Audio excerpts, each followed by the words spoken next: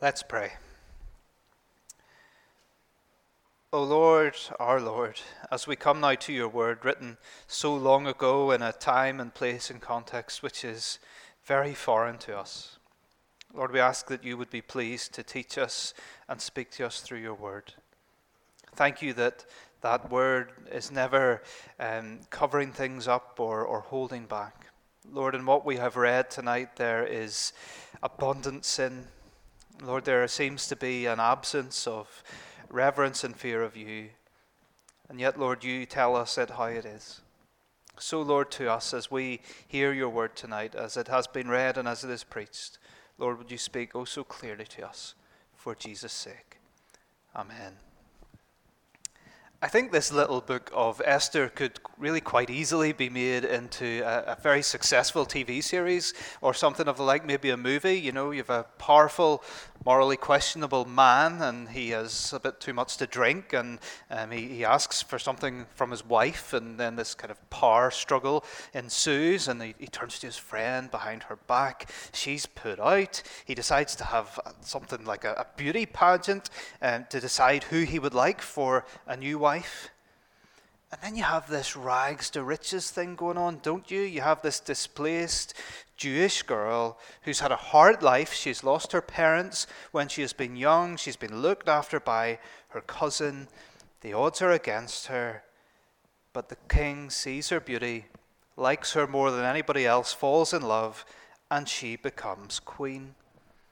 But there's all this conniving going on in the background. She doesn't tell the king that she's Jewish. Mordecai and her kind of plot that together. There's even more of a power struggle. We kind of got that at the end of the reading with these two men who were plotting to assassinate Xerxes. And they get executed. And that's just episode 1 of this TV series. It's good. It's good stuff, but it's hard stuff. So tonight as we come to this part of the Bible, I want us to do 3 things. First, we're going to think about the background to all of this, because otherwise we're just jumping around in this big court drama romance without a clue as to the bigger picture and where it fits in the Bible. And secondly, we'll think about the events that happen, because all of this stuff with Vashti being put out and then the harem of women and the feast, well, it's all a bit familiar to us, and actually some of it's quite difficult for us to think about.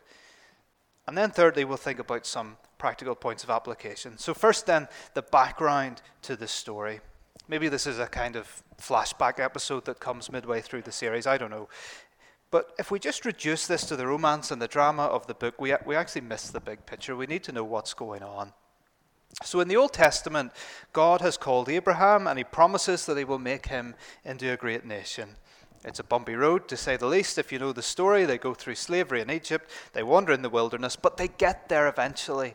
They get to the promised land. And God says repeatedly that if the people obey him and serve him, he'll bless them. But he also warns them several times.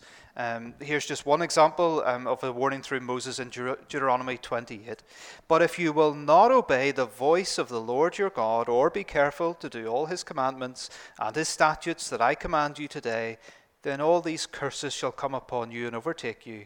The Lord will bring you and your king, whom you set over you, to a nation that neither you nor your fathers have known, and the Lord will scatter you among all peoples from one end of the earth to the other. So they're going to be taken over by a foreign nation and then they're going to be scattered.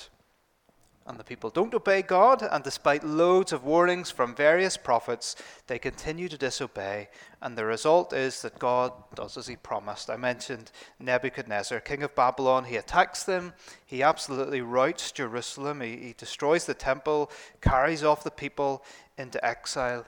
And if you have a good memory, and if you were around back in autumn 2020, we worked our way through the book of Daniel together, and that takes us through that time in exile. People who are displaced, they have no temple, ruled over by this pagan nation. Then the Persians come along some years later, and God uses them to restore Jerusalem. It's promised again in the prophets loads of times, probably quite notably in Jeremiah 30 and 31. But also in Isaiah, where God actually names the Persian king who's going to do this long before it happens. He says, I am the Lord who says of Cyrus, He is my shepherd, and he shall fulfill all my promise, saying, of Jerusalem she shall be built, and of the temple your foundation shall be laid. Thus the Lord says to his anointed, to Cyrus, I call you by your name, I name you, though you do not know me. So even though this Persian king doesn't know God, doesn't fear God at all, God is going to use him. He actually names it before he does it. He's going to use him to send the people back to Jerusalem to rebuild the temple. And we actually have some of Cyrus's records. That's called the Cyrus Cylinder. It's on display at the British Museum. And on it, it's recorded that he released many people groups held captive by the Babylonians. But it also tells us that he financed them. He sent them money to return to their homelands. And if you have an even better memory than people who remember Daniel, you might remember that before the first lockdown, we were in the book of Nehemiah, and we nearly got to the end before lockdown. He was the cupbearer to King Artaxerxes, who came after Cyrus. And when Nehemiah heard that the rebuilding project in Jerusalem wasn't going well, he went back to sort it out.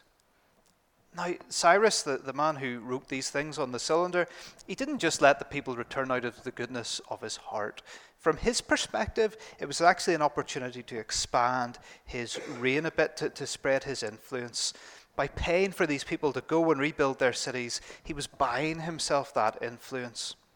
But that's what happened. That's where we are, 500 years before Jesus. The exile's over, but Israel is ruled by a Persian king, King Xerxes. So that's where Esther fits into the biblical sort of timeline.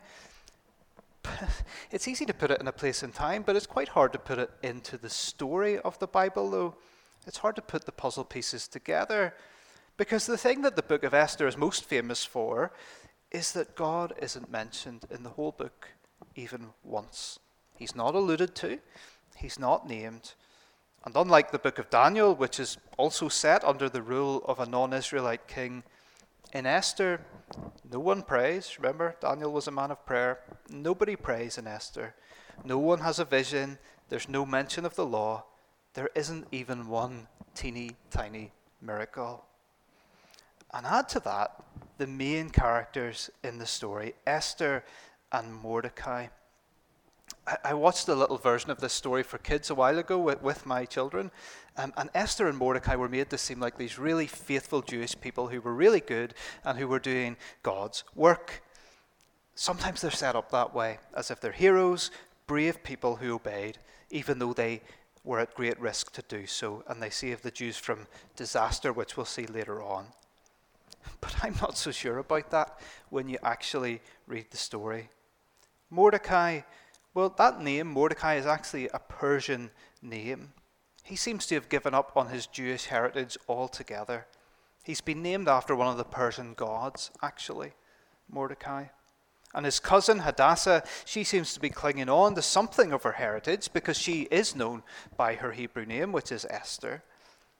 But if Mordecai has given up on God and on his heritage as one of God's people, well, I suppose that might explain why they're in Susa, why they didn't go back with the rest of the people to Jerusalem. And he is the one who encourages Esther to go ahead with this plan, which is full of sin, as we're going to see, even in the little part of the book that we've read.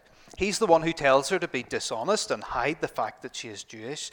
And they both knew that if their plan worked, she would lose her virginity to an uncircumcised Gentile who wasn't her husband, and that would break the Old Testament law. And she manages to please the king more than all the other virgins there. So then she becomes his wife. She marries somebody from outside of Israel, and again, that is breaking the law that Moses gave. And Esther is brutal. She's absolutely brutal. Later on in the story, we'll see that she hears that the Jews have killed 500 people, and they ask Esther, what will we do? And she says, hold off for another day. And as a result, 300 more people are massacred. It's brutal. So we're in a pagan city. God isn't mentioned, and the main characters, even those who we kind of think are God's people in this story, or at least who used to be, they are morally dubious, and that's putting it quite politely. In about the middle of the week, as I was preparing this, I was thinking, Marty, what are we doing in the book of Esther? What are we doing? But the fact that God is not mentioned in this book is in itself an invitation for us, I think, to look for him and see where he is at work. because the Persians were actually steeped in religion. As queen, Esther would have had to participate in all kinds of Persian religious rituals with idols, again against the law of God. And so if the author of this book, and we don't know who that is, by the way, but if the author doesn't mention any kind of religion at all, that's bizarre. That should be a flashing light in our minds, because they must have done that on purpose. They must have known that we would spot that and that we would come to this book looking for God. Perhaps also God isn't mentioned simply because of the sin going on in the book. The author doesn't want to associate God with Esther and Mordecai, but he still wants us to look for the ways that God is working through the situation. So that's the background to the story, and it's a bit of a mess. Secondly, then, what happens in the story itself that we read tonight? Well, the first thing I think to realize is just how showy and extravagant everything is, not least the king. First, he gives a banquet for all his nobles. Then, do you see verse 4, if you still have your Bible open there? For a full 180 days, he displayed the vast wealth of his kingdom and the splendor of his glory and of his majesty. A full 180 days, that's 6 months. We're getting a long weekend to celebrate the fact that the Queen has been on the throne for 70 years or whatever it is. 180 days just to show off the splendor and glory of his majesty.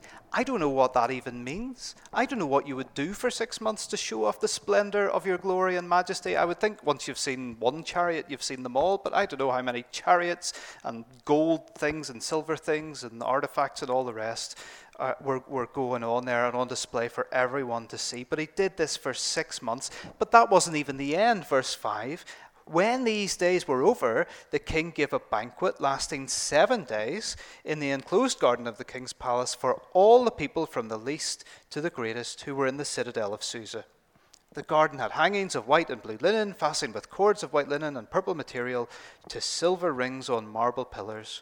There were couches of gold and silver on a mosaic pavement of porphyry, marble, mother of pearl, and other costly stones. Wine was served in goblets of gold, each one different from the other, and the royal wine was abundant, in keeping with the king's liberality. By the king's command, each guest was allowed to drink in his own way, for the king instructed all the wine stewards to serve each man what he wished.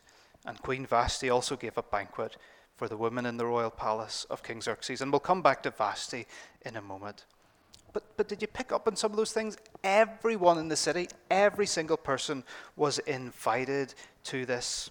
There was the finest linen with silver rings connecting it together, couches of gold and silver. And by the way, we have lots of historical evidence, not least from ancient Greece, which says that these weren't like cheap metal and plated in gold. They were solid gold couches. Like, what would you do with a solid gold couch? You wouldn't want to sit on it. It wouldn't be comfortable. You wouldn't want to set stuff on it because then you wouldn't see that it was gold. It was just extravagance. Look what I can afford. Look what I have. Gold, silver, precious jewels. The more you can show off, the better. The king is rich beyond what we can imagine. And he also wants to be popular. He invites the whole city. He gives them as much wine as they like. Later on, when Esther is queen in chapter 2, verse 18, it tells us that the king gave a great banquet, Esther's banquet, for all his nobles and officials. He proclaimed a holiday throughout the provinces and distributed gifts with royal liberality. Look at how great a king I am. Look at my gold couch. Look at how kind I am to all of you, giving you all this wine and all this stuff. Have a holiday. Have a holiday because I've got married. How great am I? I imagine King Xerxes nearly thinks about as highly of himself as Donald Trump thinks about himself. But that, maybe we shouldn't go down that road. What about Queen Vashti then? Well, the king wants to bring her in, to show her off. We're told that she was lovely to look at. She's beautiful. And she refuses. Now, this is where it maybe starts to get a bit uncomfortable for us. Some people have speculated that she refused to go in because she was going to be mistreated or there was some kind of sexual connotation to the king's order. But it actually seems more likely when you read it and when you look at the context that she just refused because she thought it was beneath her. It was the sort of thing that the palace would maybe employ somebody to do, or maybe even one of the king's concubines or a servant would do this kind of thing. It was quite common, but not the queen. She was a noble woman, and she had dignity. She wasn't going to be brought in just as something to look at, to entertain the men. Now, at this time, there certainly wasn't gender equality, and we'll see that in a little while. But actually, in terms of rights, while women weren't equal with men, the Persian Empire actually treated women better than a lot of other ancient cultures. Now, that's not to say that it was ideal in any way. It wasn't. But in this culture, women were allowed to work, even to run their own businesses. We have evidence of women running their business and being in charge of men, which isn't entirely usual for this time period. But when it comes to the household in particular, the husband in this culture was in charge. So Xerxes is drunk. The NIV puts it very politely. It says he was high in spirits with wine. He was drunk. And he's annoyed that Vashti doesn't obey him. But I think Vashti, she must have had a point. Because Xerxes isn't as horrible to her as I expected when I started reading. I mean, when you read the rest of Esther, even when the king is sober, he isn't slow about impaling people. He isn't slow about hanging people. He really isn't. These two guys at the end of the reading who were plotting to assassinate Xerxes, they get hanged. So I think in the cold light of day, Xerxes knew and his advisors knew that Vashti was right. This wasn't suitable in that culture for a queen to do this kind of thing, but he still felt he had to make an example of her. See what the king's advisors say about her in verses 17 and 18 of chapter 1. For the queen's conduct will become known to all the women, and so they will despise their husbands and say, King Xerxes commanded Queen Vashti to be brought before him, but she would not come. This very day, the Persian and Median women of the nobility who have heard about the queen's conduct will respond to all the king's nobles in the same way. There will be no end of disrespect and discord. If we don't set her up as an example, all the women will be at it. That was basically what they were saying. So they concoct a plan to replace Vashti and put her out of the court, and yet to a certain extent, she does maintain her dignity because she was right.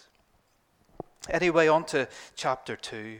The advisors suggest a plan to the king in verse 2 of chapter 2. Then the king's personal attendants proposed, let a search be made for beautiful young virgins for the king. Let the king appoint commissioners in every province of his realm to bring all of these beautiful girls into the harem at the citadel of Susa. Let them be placed under the care of Haggai, the king's eunuch, who is in charge of the women, and let beauty treatments be given to them. Then let the girl who pleases the king be queen instead of Vashti. This advice appealed to the king, and he followed it. Now this is where it gets really quite difficult for us to read in the 21st century. A harem, if you don't know, is a collection of concubines. And a concubine, if you don't know, is a woman essentially who lives with a man in a sort of informal marriage arrangement. And in the ancient world, it was particularly for having children. So maybe a familiar example to many of us would be Abraham.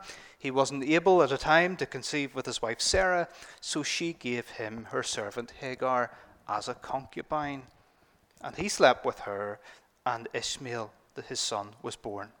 Now, God never endorses the use of concubines in the Bible, and in fact he says to Abraham, no, I promise that you and Sarah will have a child, and you will. But that was the practice in this culture at the time. But for a Persian king, somebody like Xerxes, he would have had his wife, and he would also have had a harem, which might have included hundreds of women. All these women would have lived together, maybe in a wing of the palace somewhere, or in some sort of other royal building. And in fact, our archaeologists have discovered royal apartments, which they believe might have belonged to the harems of Persian kings. These women, they might have been summoned by the king at any time. They were expected to be sexually available. I mentioned a moment ago that the Persian Empire wasn't too bad for women's rights, but I'm maybe going to backtrack on that quite quickly. It wasn't exactly equality, was it? Compared to other ancient empires, women's rights were better, but they still weren't good. Women were objectified and exploited. It was pretty horrific. So why did Esther and Mordecai decide to join in with this? I don't know. The Bible doesn't tell us. But again, what the author is really keen to communicate with us here is just how extravagant all this is. Go out into all my kingdom, bring all the young virgins. In fact, Persian kings had so many concubines in their harem, usually for show. One of the Persian kings, not Xerxes, is reported to have boasted that he had so many in his harem that he had one concubine for every day of the year. Now, historians believe this was for show. The reality was that he had his wife. He might have had relations with some of the concubines, but he had hundreds of them just for show. Look at my gold, look at my silver, look at my marble floors and precious stones. Look at all the women I have available to me. It was for show. Everything was for show, even the whole process of this kind of beauty pageant. Verse 12 of chapter 2. Before a girl's turn came to go into King Xerxes, she had to complete 12 months of beauty treatments prescribed for the women, 6 months with oil of myrrh and 6 with perfumes and cosmetics. If any of the men here complain that it takes their wives a while to get ready on the way out of the house, you might want to think again. I can't mention anything like that because I'm slower than Justine. Oil of myrrh, which is what is used here, was used to rehydrate the skin because the climate was hot and your skin dried out easily. But you only needed it for a few days. The king gave 6 months again. Something about 6 months for Xerxes. Extravagance, it was decadence, it was too much, but it was just to show off how rich he was. The same with the 6 months of beauty treatments. And so Esther, she goes through this process. She gets picked. Again, let's not dress this up. Let's not sanitize it. She goes into the king. He likes the look of her. They get sexually involved. The king likes her. He decides she's the one who's going to be queen. And so it happens. And then we get this little bit of tied on the end, which reminds us that Mordecai's still there in the background. He's still at the city gate. He's still in the background. He overhears this plot to kill Xerxes. He tells Esther. She tells the king. And the plan is thwarted. So we've looked at the background. We've looked at where it all fits in. We've walked through the story and at least touched on some of those thorny issues, although there's a lot more we could say. So then thirdly and finally, I just want to finish by offering 2 takeaway points for us. I mean, we've got a lot of information tonight. We've heard a lot of information about what's going on in Israel at this time, where we are. We've heard a lot of information about what goes on with this morally questionable king and his sort of wife swap or whatever this is.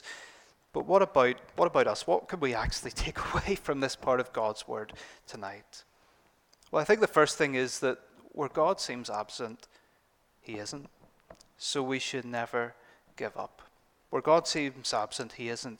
So we should never give up. One of the commentaries I was reading this week actually has the title, God Present Though Invisible, or something along those lines. It's the fact that God is present. Though he seems missing, he isn't. We didn't read anything about God tonight. He's not mentioned in Esther, but he's most certainly there. I don't want to get ahead of myself into next week's sermon, but we're going to see in the next verses a man called Haman. And he finds out, he falls out with Mordecai, and when he finds out that Mordecai is Jewish, he plots to destroy all of the Jews throughout the whole kingdom of Xerxes. This gets very serious very quickly. I'll just read you one verse from chapter 3. The man looked for a way to destroy all Mordecai's people, the Jews, throughout the whole kingdom of Xerxes. This is extermination. Remember, Xerxes rules over Israel and Judah. And even though the Jews were allowed to return home, they're still in his kingdom. So if Haman wants to kill all the Jews in the kingdom, he basically wants to kill all the Jews on the face of the earth. And whilst we'll get into the horrors of that next week, something to look forward to, just think about it for a moment.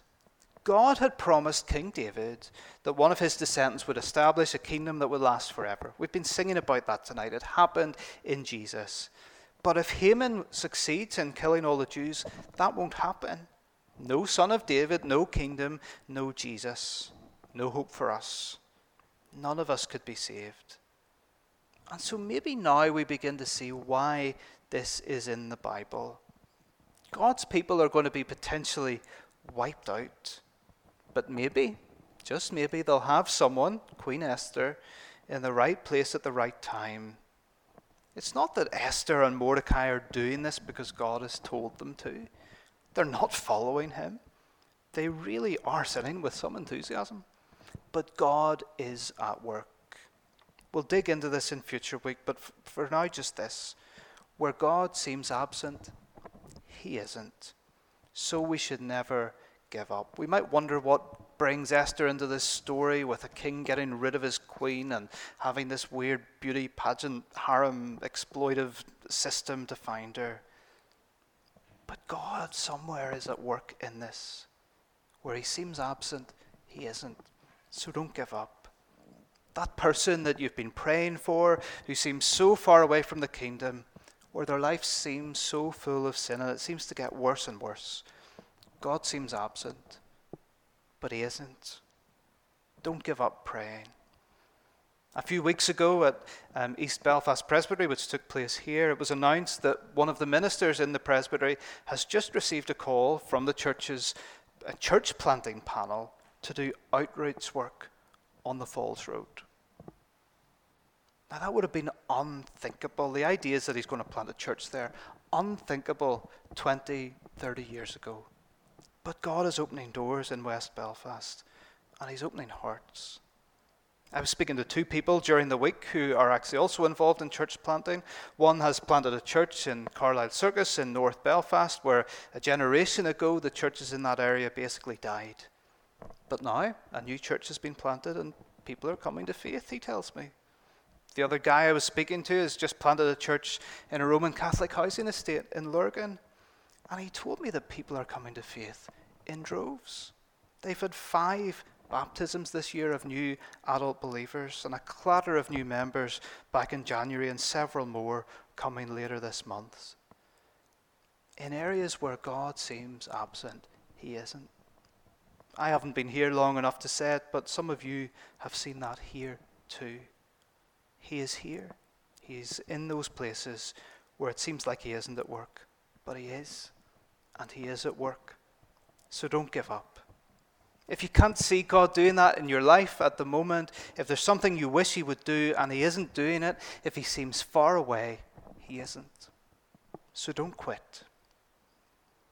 And the second thing I think that we can take away from this is that none of the pleasures of this life will satisfy us.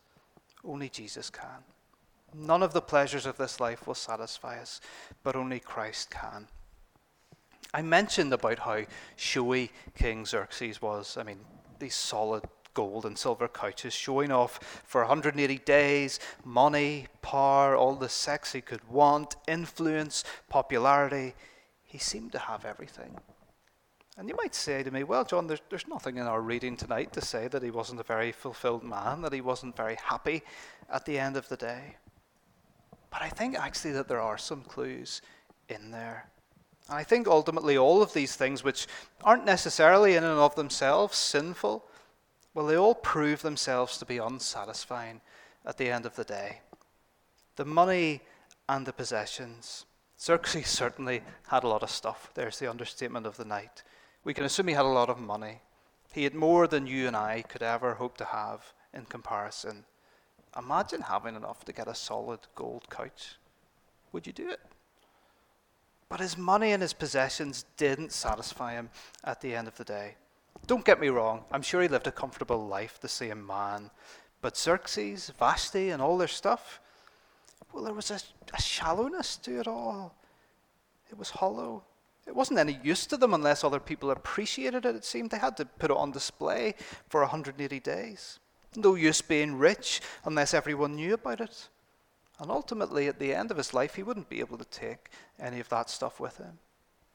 Materialism, it's such a huge problem in our culture. We can't obviously really begin to touch on it tonight, but if you are one of those people, that sounds very nasty, but sure, I'll say it anyway. If you are one of those people who likes to queue up outside the Apple store or something for the release of their latest product, what are you doing? Is it really going to make your life better? Or do you just want other people to see that you have it?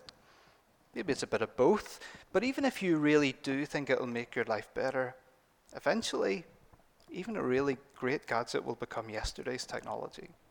Apple or whoever will stop supporting it. It won't last.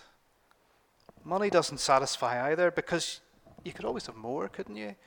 You never quite complete the quest of having more money, because there's always more to be had. The same goes for power. There's always more to be had. And it has to be said, the more absolute power somebody has, generally the worse the situation usually becomes. Look at Vladimir Putin. He's so hungry for power that he has to control what goes on his TV in his own country and what goes up online. He doesn't trust anyone. I saw a picture of him a few weeks ago, and he was talking to one of his interior security ministers, and they were sitting at opposite ends of this 20-foot table. Now, I understand why he does that with foreign people, but this was his own government minister, and he didn't trust him. He had to sit at the opposite end of this table. He's paranoid. He doesn't even trust his allies, and he never has enough power. He always has to flex his muscles on an international scale. He's morally reprehensible. Absolute power always leads to trouble. And the church isn't exempt from this, by the way. Somebody else always wants it. We saw that in the end of our passage, these two men who want to kill Xerxes. And you see how Xerxes deals with them. He could have just put them in prison. He could have exported them or something. But he kills them. The threat to his power is something that he just won't tolerate. Now, I get it. I realize that these are extreme examples, Xerxes and Putin. But it's the case for any of us who enjoy any degree of power in work or in the church or even at home. If we're not willing to be wrong sometimes, if we're not willing to be accountable, to be vulnerable, to be challenged, then we'll become defensive and our actions will not be good. Then there's a risk we'll hurt others to defend ourselves. Xerxes has all the pleasure he wants in life. He has plenty of wine, but it leads to him making poor decisions. He has all the women he wants, all the sex he wants, but that just leads to the exploitation of women and hurt and pain. Our world tends to think that the Christian view of sex is restrictive, it's holding people back from having fun, it's backward, it's stupid, it's whatever. But I don't think so. I think Christian marriage is a wonderful institution. It's beautiful.